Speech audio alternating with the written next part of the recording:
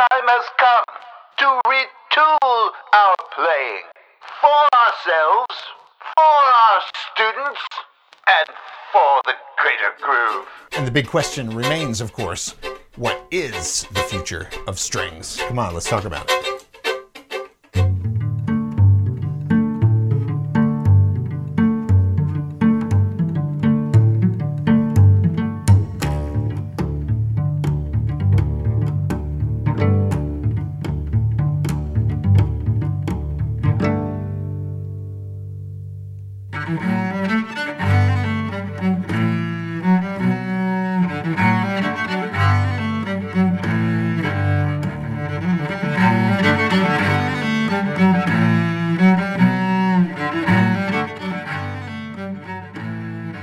If I get a call on this, it's silence, but it's going to buzz. We just kind of don't care because we've got you can even take the damn call. Yo, hi, how you doing?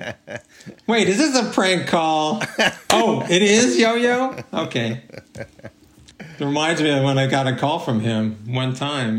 No way, for real? Yeah, in my kitchen at the house that Daryl lived in. Then I lived in it afterwards. Oh my God! What did he say? Hello, Mark. It's Yo-Yo Ma. And I said, yeah, right, Joey. sure it is, Tracy. He's a hell of a guy. He's the best. Nice. Was he calling to see if you could sub for a gig or something? No, sadly, no. No, he called to say he was coming into town and he wanted to meet me. No way. And so I went to his hotel in San Francisco. And I kept getting these messages. Mr. Ma is 10 minutes away. Oh, my goodness. Mr. Ma is turning the corner. Mr. Ma is here. And then when I see him, he goes, "Hi, Mark." And he grabs my cello, bounds up the stairs or the elevator. I just think there were stairs. And sure, Yo-Yo Ma, carry my cello. That's great. Wow. And he was super. I played his Strad. I think it's the one that Jacqueline Dupre had. I'm not sure what instrument he's playing now. He has a Griffola, I think. But anyway, I played his, and I played Giulio for him. And oh, wow. It's a great memory. And he sent a fax to, when Turtle Island played the Carnegie Hall, Recital Hall, Weill Hall, at least that's what it was then. Yep. He sent a letter or it wasn't a telegram, it wasn't a fax, but it was right. a letter. Wow. Congratulations on your New York Carnegie Hall debut. I can't remember what it said. I have it somewhere. Damn it, he is as nice as everyone says he is. I met him one time, and that was he is absolutely as nice as all the legends will lead you to believe. I seriously think about how does he do it? Yeah. Yeah. And can I do the same? Yep, exactly. Well, this is a perfect way to intro the show because here, I'm just going to go into my thing here, effortlessly lead right into the intro by saying, hey, it's Tracy Silverman, your host of the For the Greater Groove, the Future of Strings podcast. And, we were just talking, as you heard, about Yo-Yo Ma coming to visit my guest today, Mark Summer. And when they write the history of contemporary string playing in the 20th century, and they talk about the cello part of it, there's going to be one name that is going to come up a lot. And that is my guest today, Mr. Mark Summer, an original member of the Turtle Island String Quartet, my bandmate for years, and very good friend. Man, welcome. Thank you, my son. Thank you for buttering me up and welcoming me so nicely. I haven't even started with your bio yet, so. Oh, no, start away. So, for the one or two people who may not be familiar with Mark Summer, and I'll give you a little background on this guy, okay? First of all, co-founder of the two-time Grammy-winning Turtle Island String Quartet. The original cellist was there for over 30 years, I believe. correct? Correct. Like I like to say 30 fun-filled years. A graduate of the Cleveland Institute of Music and a member of the Winnipeg Symphony from 81 to 84, distinguished in the earlier part of your career. And you had this trio with Paquito de Rivera that actually was nominated for a Grammy in 2005, which is super cool. I had a really tough spot to deal with because Turtle Island was nominated for the first Grammy for 4+4 with the Ying Quartet. Right. And that was the same year that Paquito's trio, the chamber jazz trio, was nominated for a Grammy, and he wasn't there. And I'm thinking, I'm sitting next to my band members, and the Yings are there, and we're waiting to hear who won. And, I didn't know it would be either one of them, but right. All of a sudden, I'm thinking, what's that going to be like for the Turtles if Paquito's recording wins? Fortunately, that was not the case. And so they announced that we won, and David Balakrishnan, he jumps up in the air. It's a moment to savor. I'm sure, man. Speaking of David Balakrishnan, you premiered his cello concerto Force of Nature. Written for me, apparently. Which was, yes, written for you.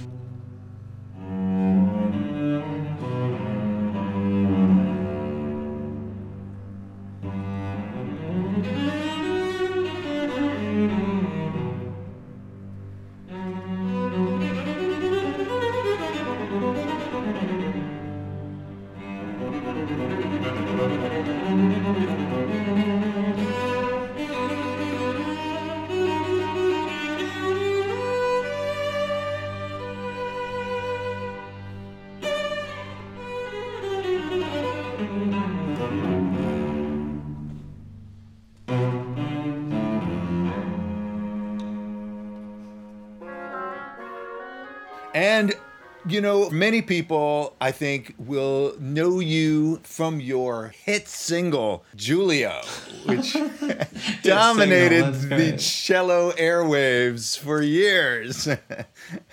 It's the little piece that keeps on giving. Yeah. Sales are in the, it's done well, actually. Yeah, it's actually done really well. And it actually was used on NBC's Parenthood and on 2 different episodes, if I'm not mistaken. You've done your homework, my friend. I did a little bit of research, I'm not going to trust everything to memory at this point. That's great. And an Apple Watch commercial. Oh, no way. For real? Yeah, but it wasn't me playing. It was really funny. Oh, my gosh. They wanted to get this young cellist who was quite fine, but they didn't use a whole lot of the piece anyway.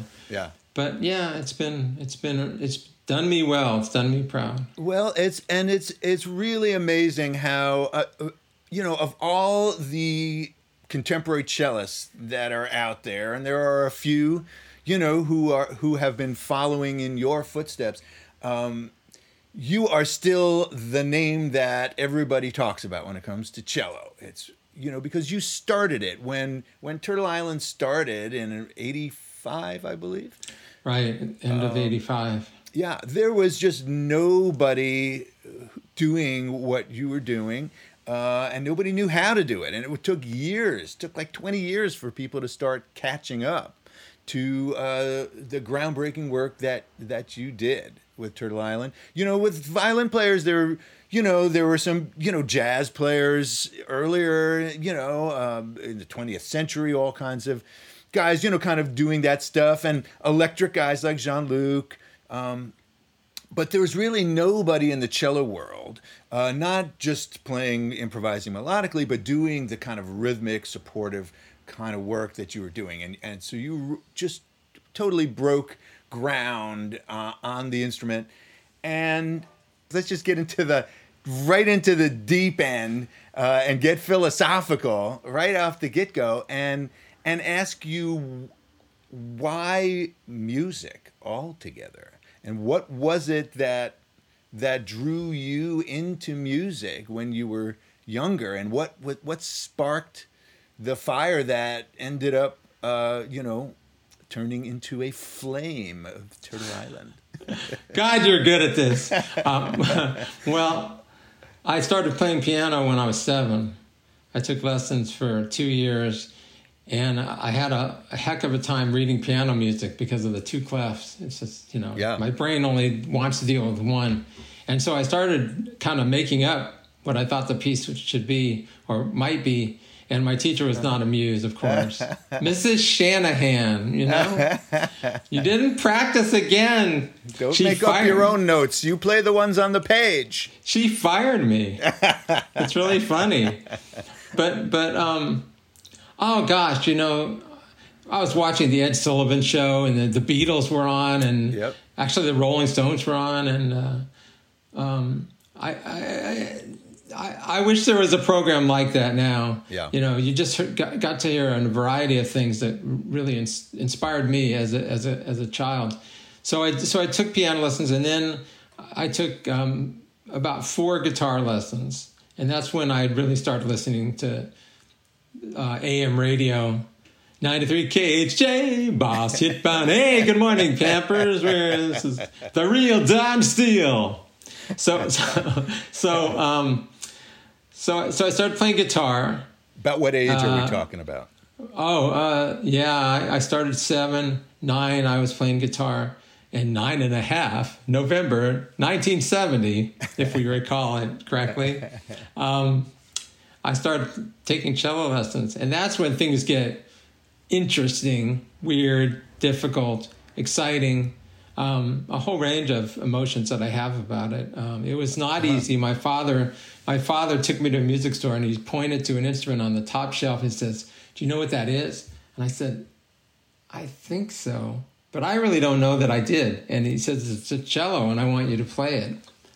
And that was a difficult moment that I'm still digesting at the age of 64. Believe it or not, I kid you not. Why was it difficult? Well, I'm not sure I knew what it was. My dad wanted me to do it. I wanted to please my father. Mm-hmm.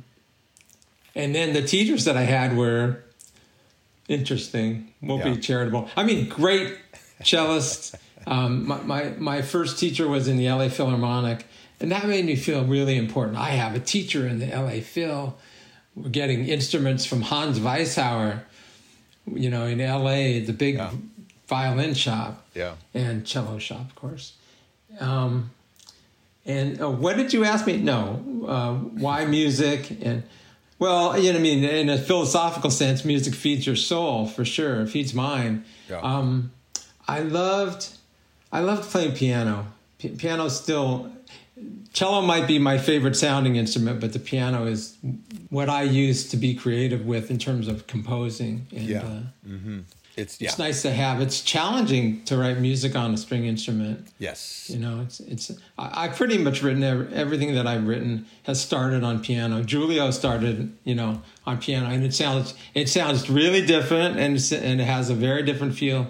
The other day I was playing Sonata on the piano because I wrote it on the piano, of course. So interesting. You played that tune. Yes, I have many times. That's so cool.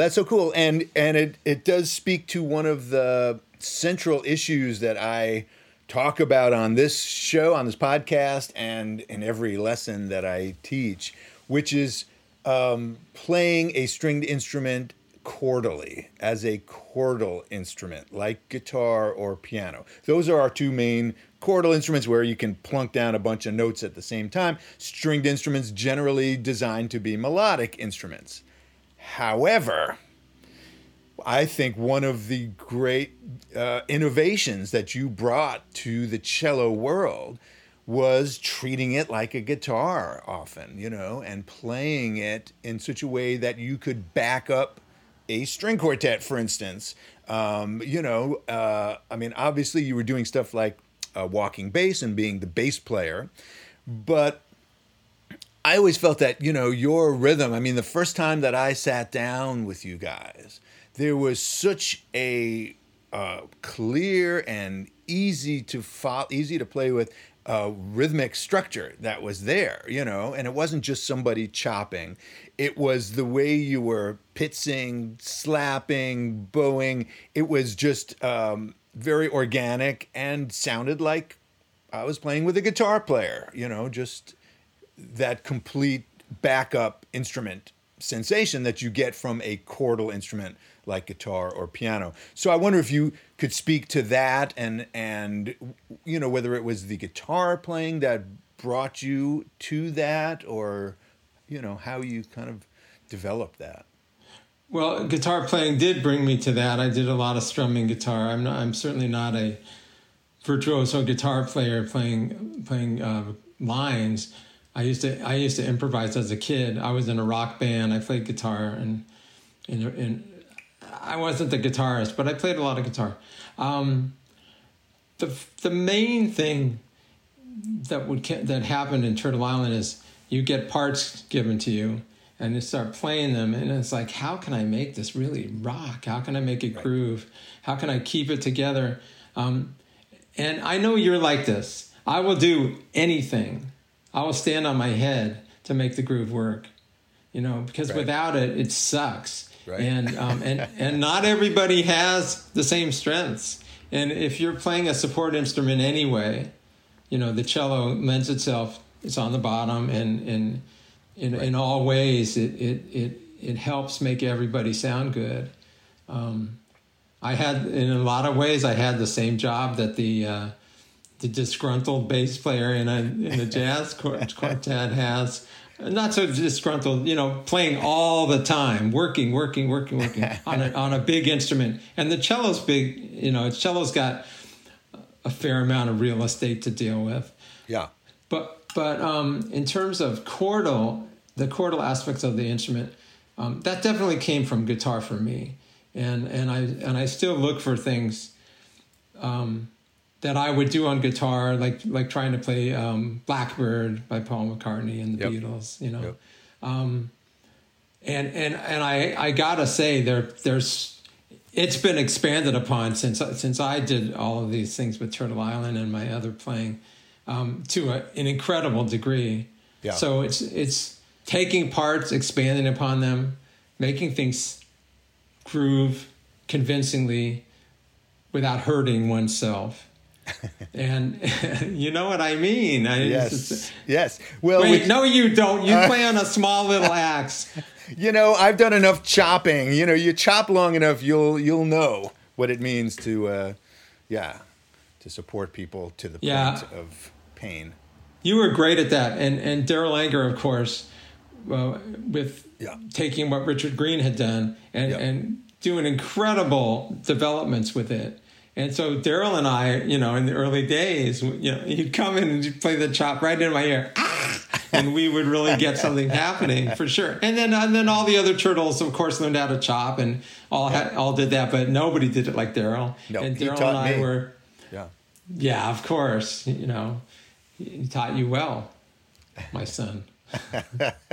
So I have to ask you, did you resent having to always be the bass player? Like, you got into cello because it's this beautiful melodic instrument, and then you end up having to be the greatest rhythm cello player in the world because you're the only one with low strings. Fair enough. Did I resent it? Several years of psychotherapy later. No, I mean, it was very fulfilling to help make the groove work. I did think about whether I had been given enough melodic room, to express myself. It's interesting because I never felt satisfied with my arco playing. That's still something interesting, that I'm always thinking about. It's so much easier for me to play pizzicato things on the cello than to play arco playing. Huh.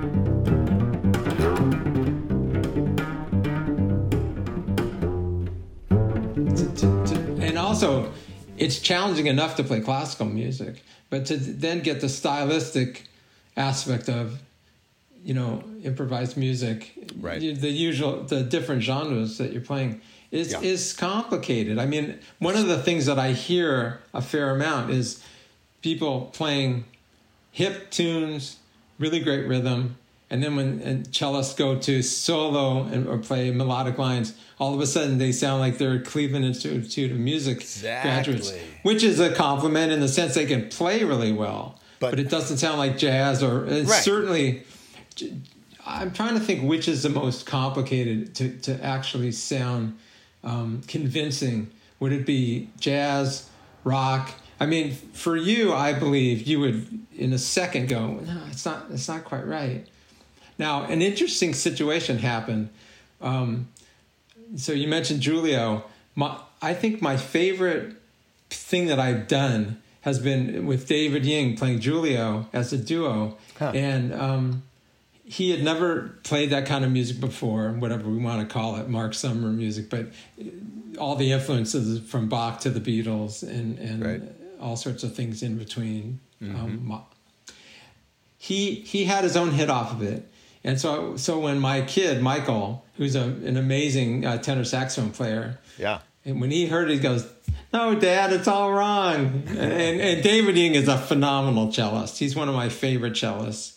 I said, "No, it's exactly what I wanted." He played like David, but he was influenced by what I did. And the two of us came closer to each other, and it really sonically sounds great because he's playing on a Ruggieri, and so that's one of the things I'm most proud of, actually, is getting a great classical cellist to come towards me, but still keep his character of his playing, Interesting.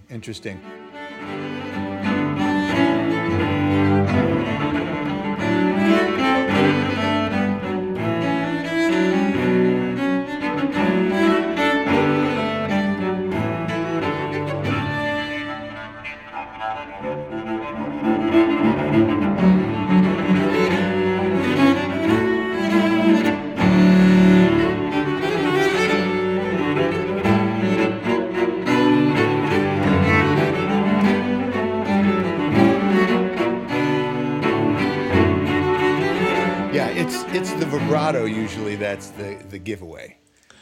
The vibrato and the bow, where they're playing in the bow. I mean, cellists want to make a big sound and play at the frog and play with the whole bow, and and then all of a sudden it's almost like you've got a 3/4 size bow to play with. They're like, "What do you mean? Why am I playing up here?" Yeah, exactly.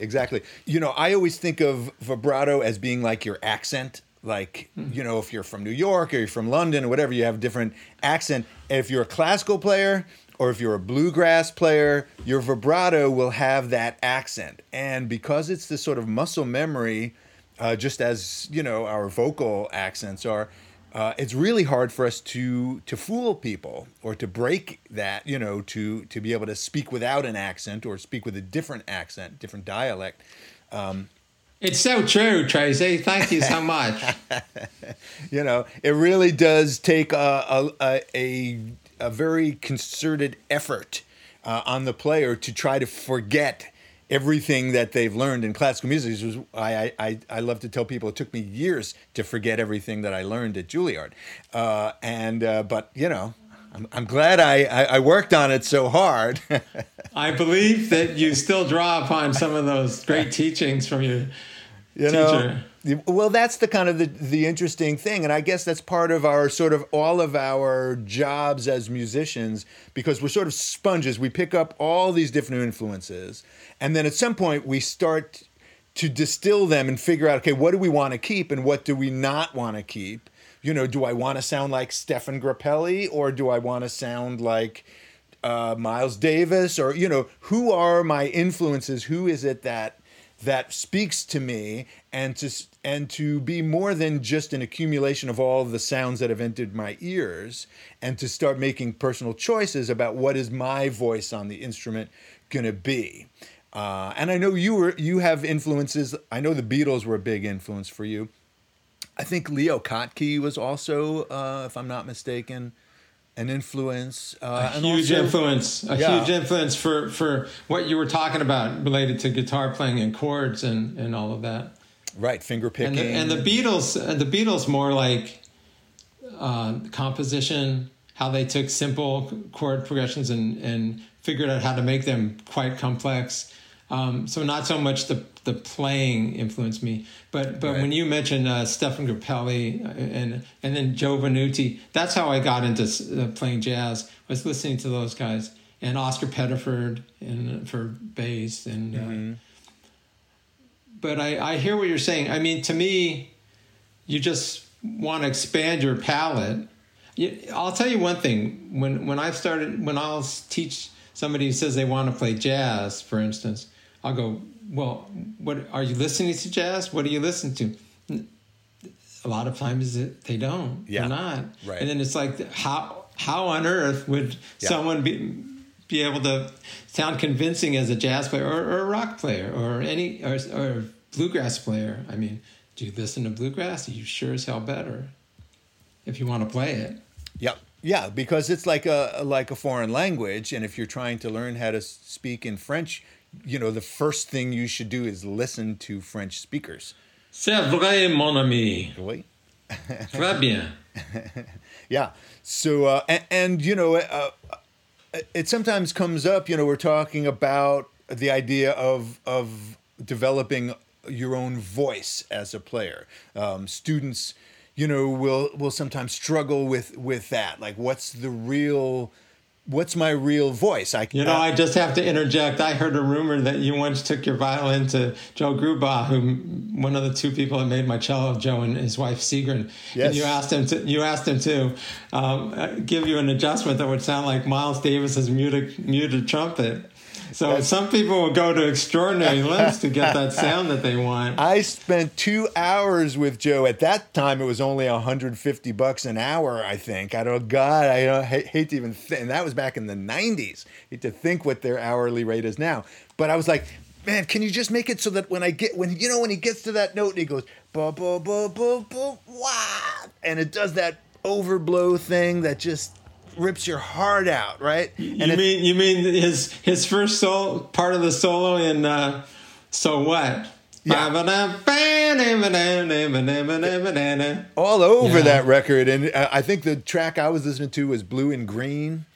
Oh yeah. Well, I was just listening to that recording. Yeah. That inspired me so much.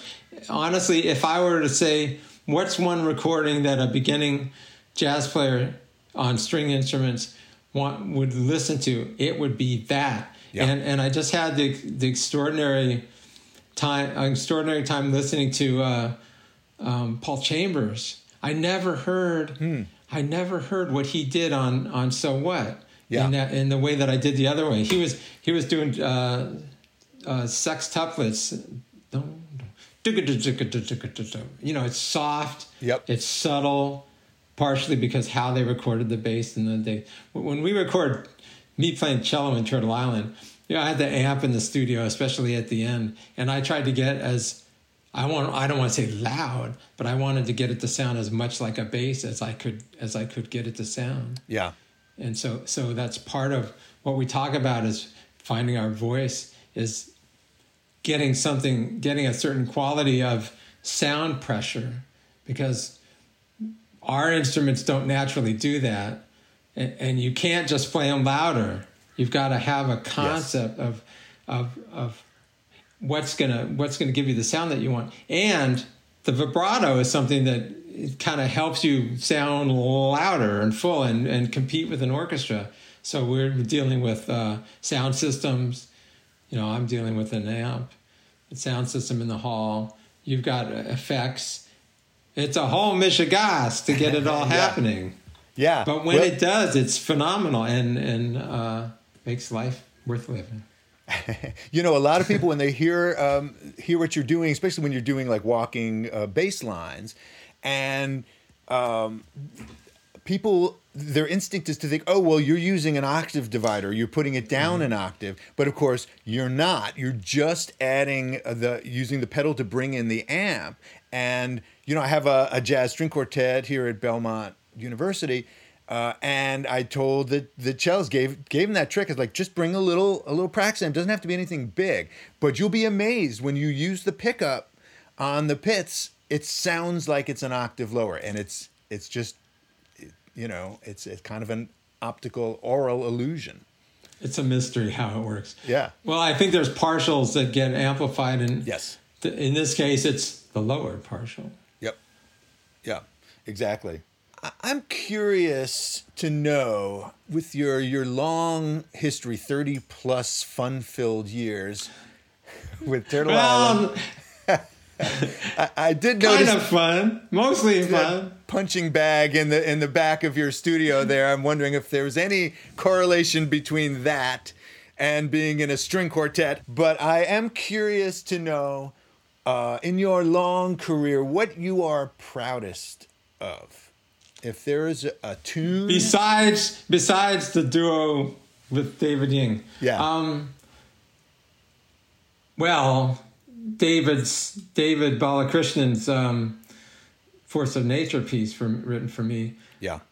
I'm impressed with what he did and what I did, in a sense, because Yeah. it's such a hybrid piece with so many diminished licks and big cello cadenza like opening, and then allowing me to do what I do also with a groove, with slapping and all that noisy stuff. Yep. Dum, dum, dum.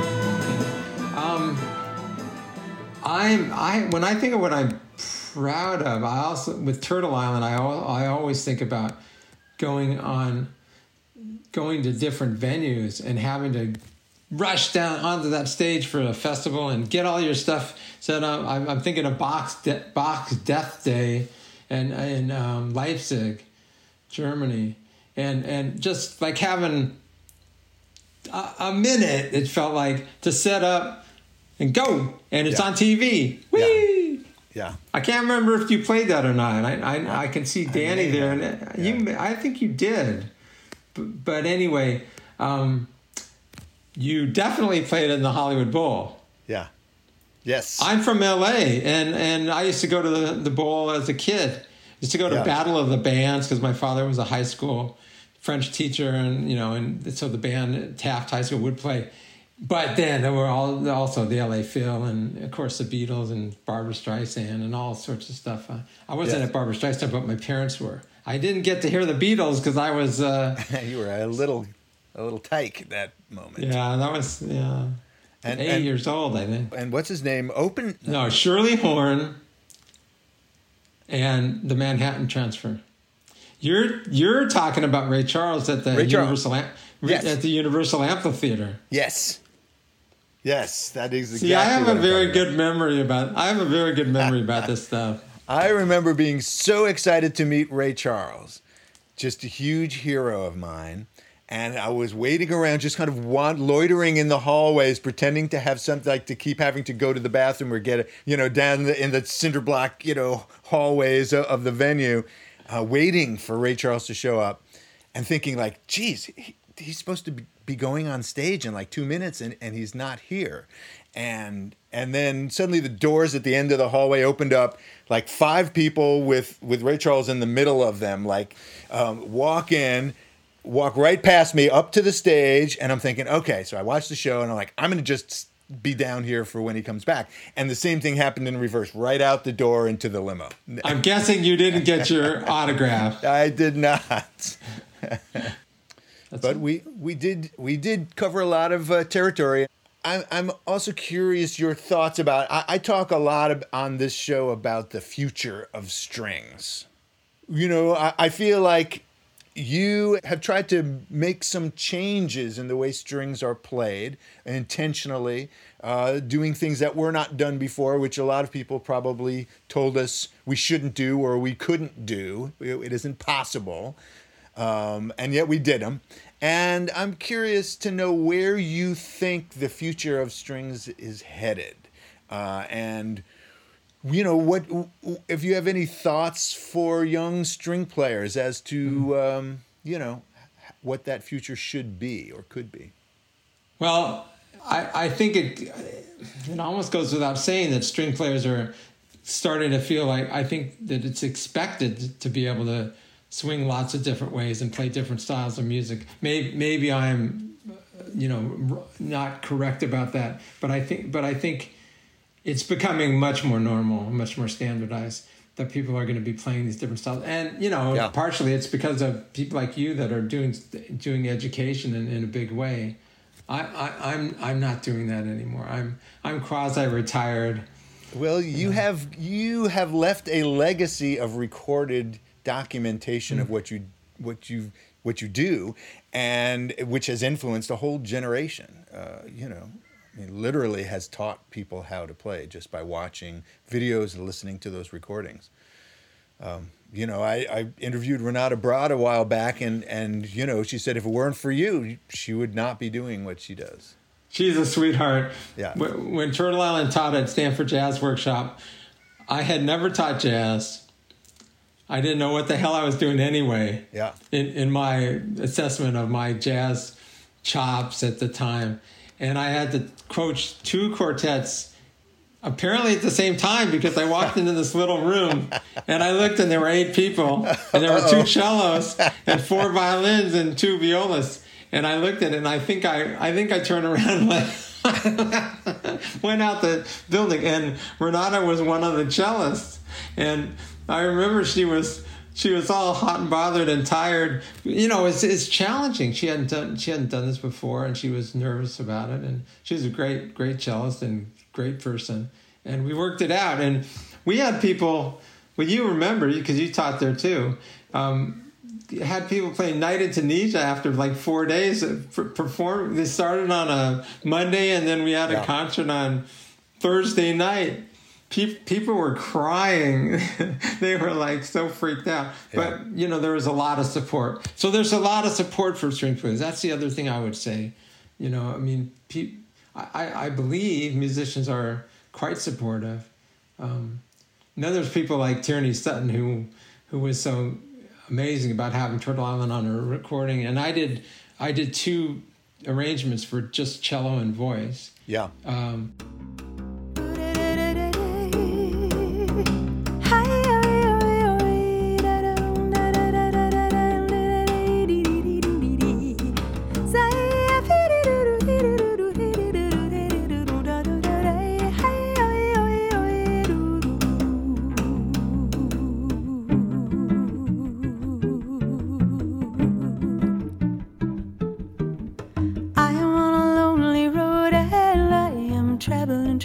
Traveling. You were touring with her for a little bit, weren't you? In a trio, yeah. And we did a lot of good concerts together. We played the Newport Jazz Festival. Nice. I know. I always wanted to go there. Turtle Island didn't play there, but I got to play there.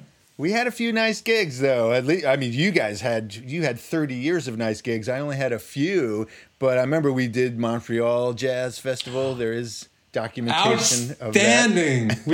We played there twice, and we looked at each other like, what's going on? These people are crazy. They're standing up and they're throwing beers around. And I remember we went up there, and we knew we had this gig, and I don't know. I guess I hadn't really checked out like what stage we were on, or we just got in that afternoon or whatever, and it was sort of one of those things. They like rush. Okay, go. The stage is that way. Okay, go. We walk out on the stage.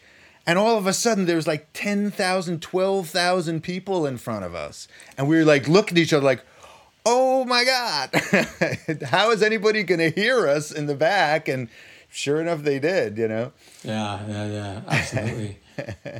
Yeah, there were some mind-blowing gigs. And it was a thrill for me. That was my first real gig, Turtle Island. And was, you know, I mean, I was bumping around in rock bands, you know, I couldn't get arrested, you know.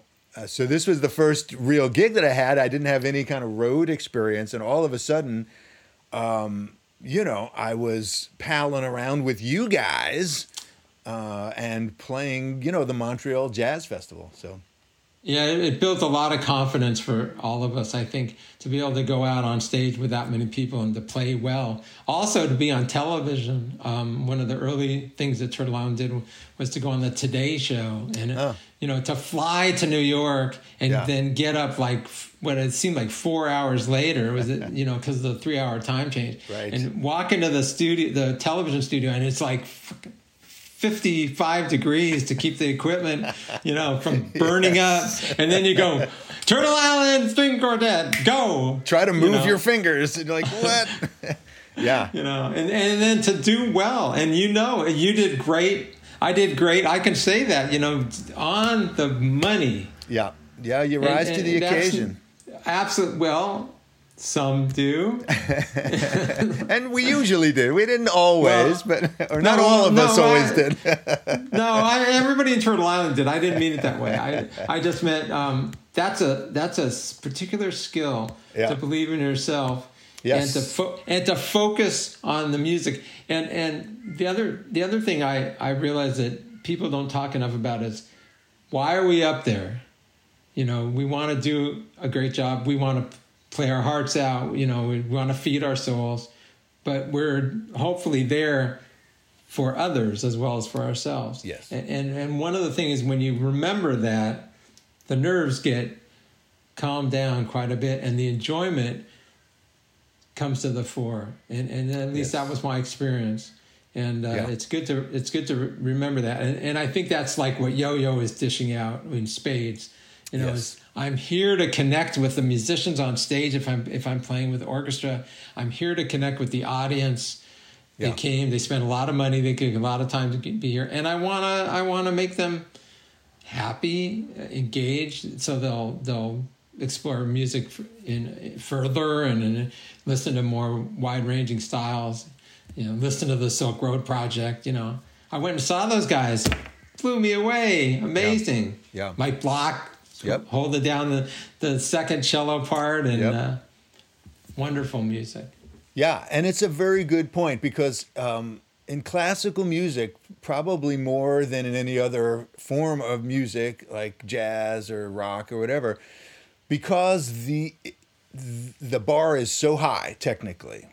You know, it's the bar is set at perfection and above. You know, that's which accounts for so much therapy. Yes, exactly. It's therapy and stage fright. You know, for a lot of young players who look at what we're talking about doing, like jumping up in front of thousands of people, or get you know, the Today Show when we're half asleep, and wondering if they could ever do that. How, you know, what does it take to be able to do that? And, you know, you put your finger on it. If you think about how hard it is, you will start shaking in your boots. But if you think about why you're there, what you love about it, or even just the story that you're trying to tell with that particular piece of music, what is it about? What is it that you love about it? And what do you want the audience to love about it? What's the story behind it? You know, the connection that you feel to it. You know, just thinking about that, I found, breaks down that fear factor and the idea that we need to be, you know, perfect, or, you know, because it ain't gonna happen.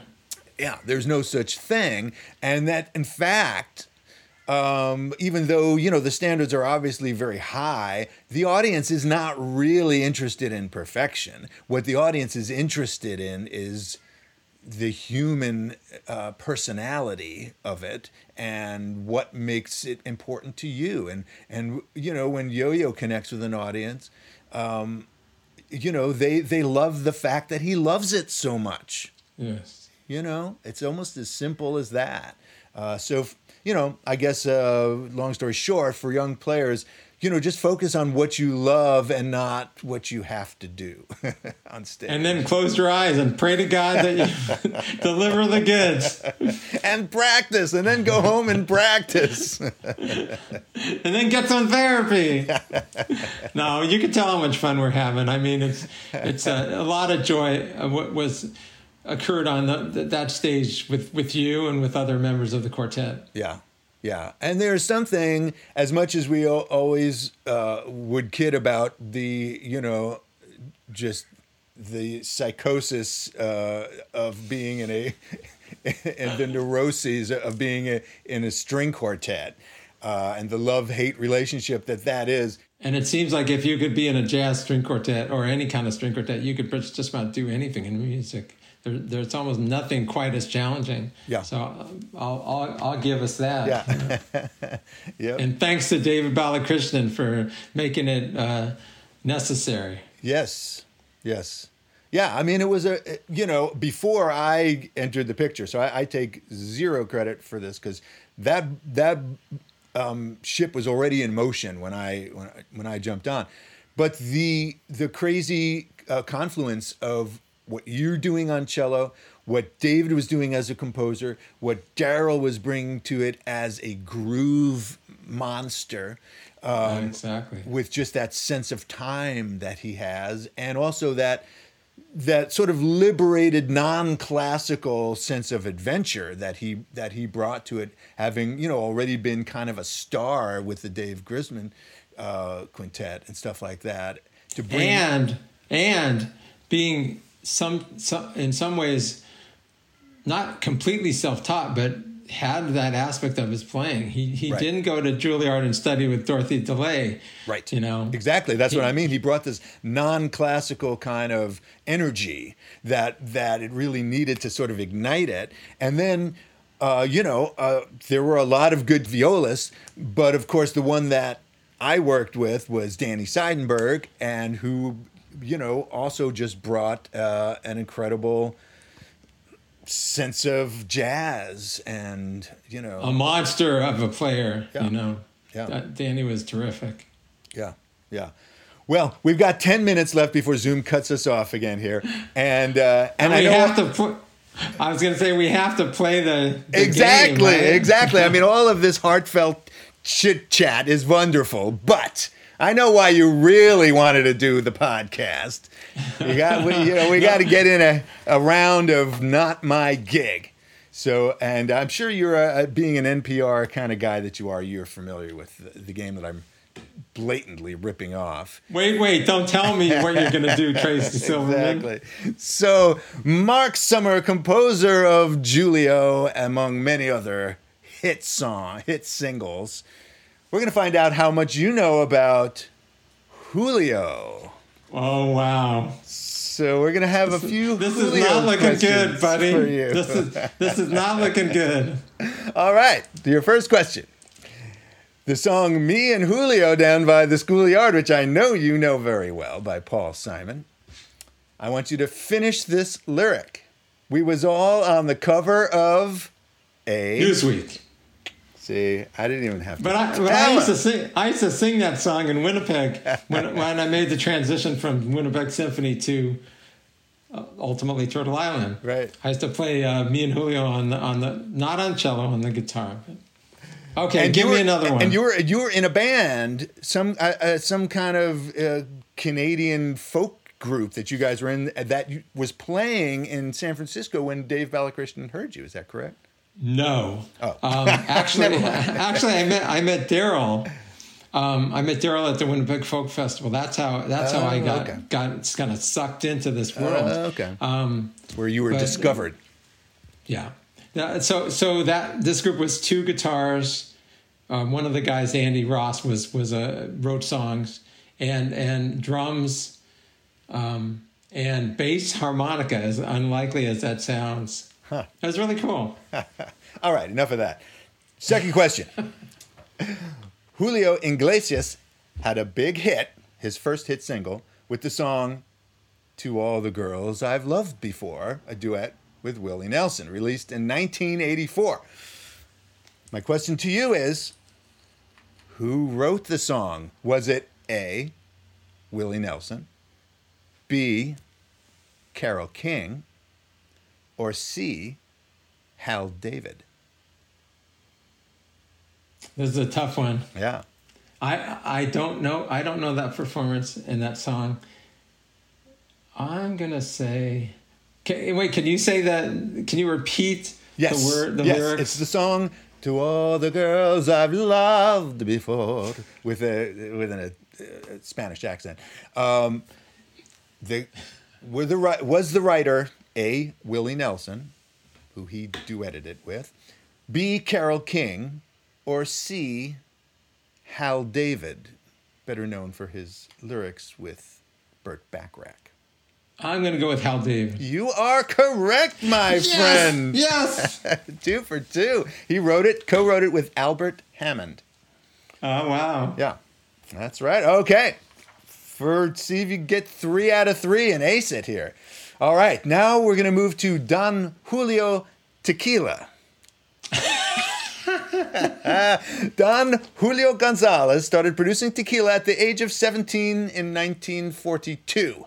The age of 17. His big idea was to break with the tradition of cheap tequila and produce less quantity but a higher quality tequila. One of his innovations was to change the traditional shape of the tequila bottle. Did he make it A, shorter, B, squarer, or C, wider?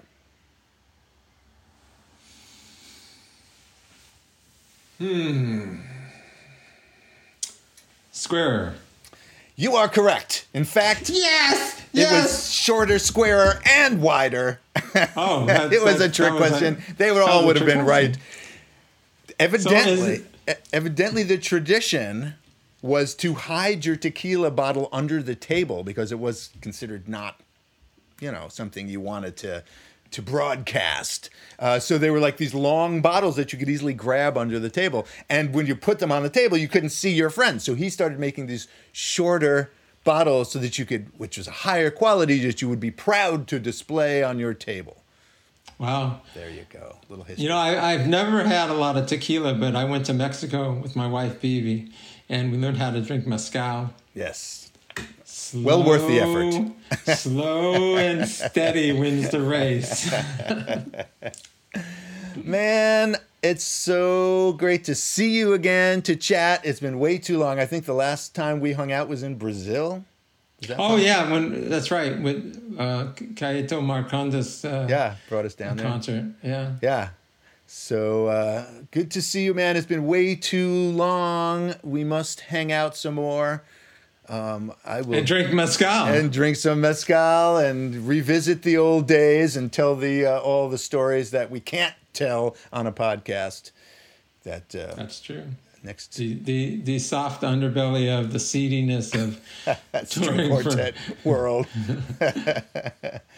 Brothers, stay well, man. Thank you so much for doing the show. I've been waiting to get you on here forever, and it's just great to see you, man. Great to see you too. Keep up the good fight. Thanks. And we need you to have your voice on my home answering machine. Very cool, my friend. Be well, man. You too. Great to see you. Good to see you too. Thanks for listening. If you dug what we're talking about and you want to dig in deeper, please check out the For the Greater Groove Facebook group, where I post about each of my guests and where you can leave your comments and opinions. I'd love to hear your thoughts. And if you're digging the podcast, don't forget to subscribe and leave me a rating or a review. Thanks a lot and groove on.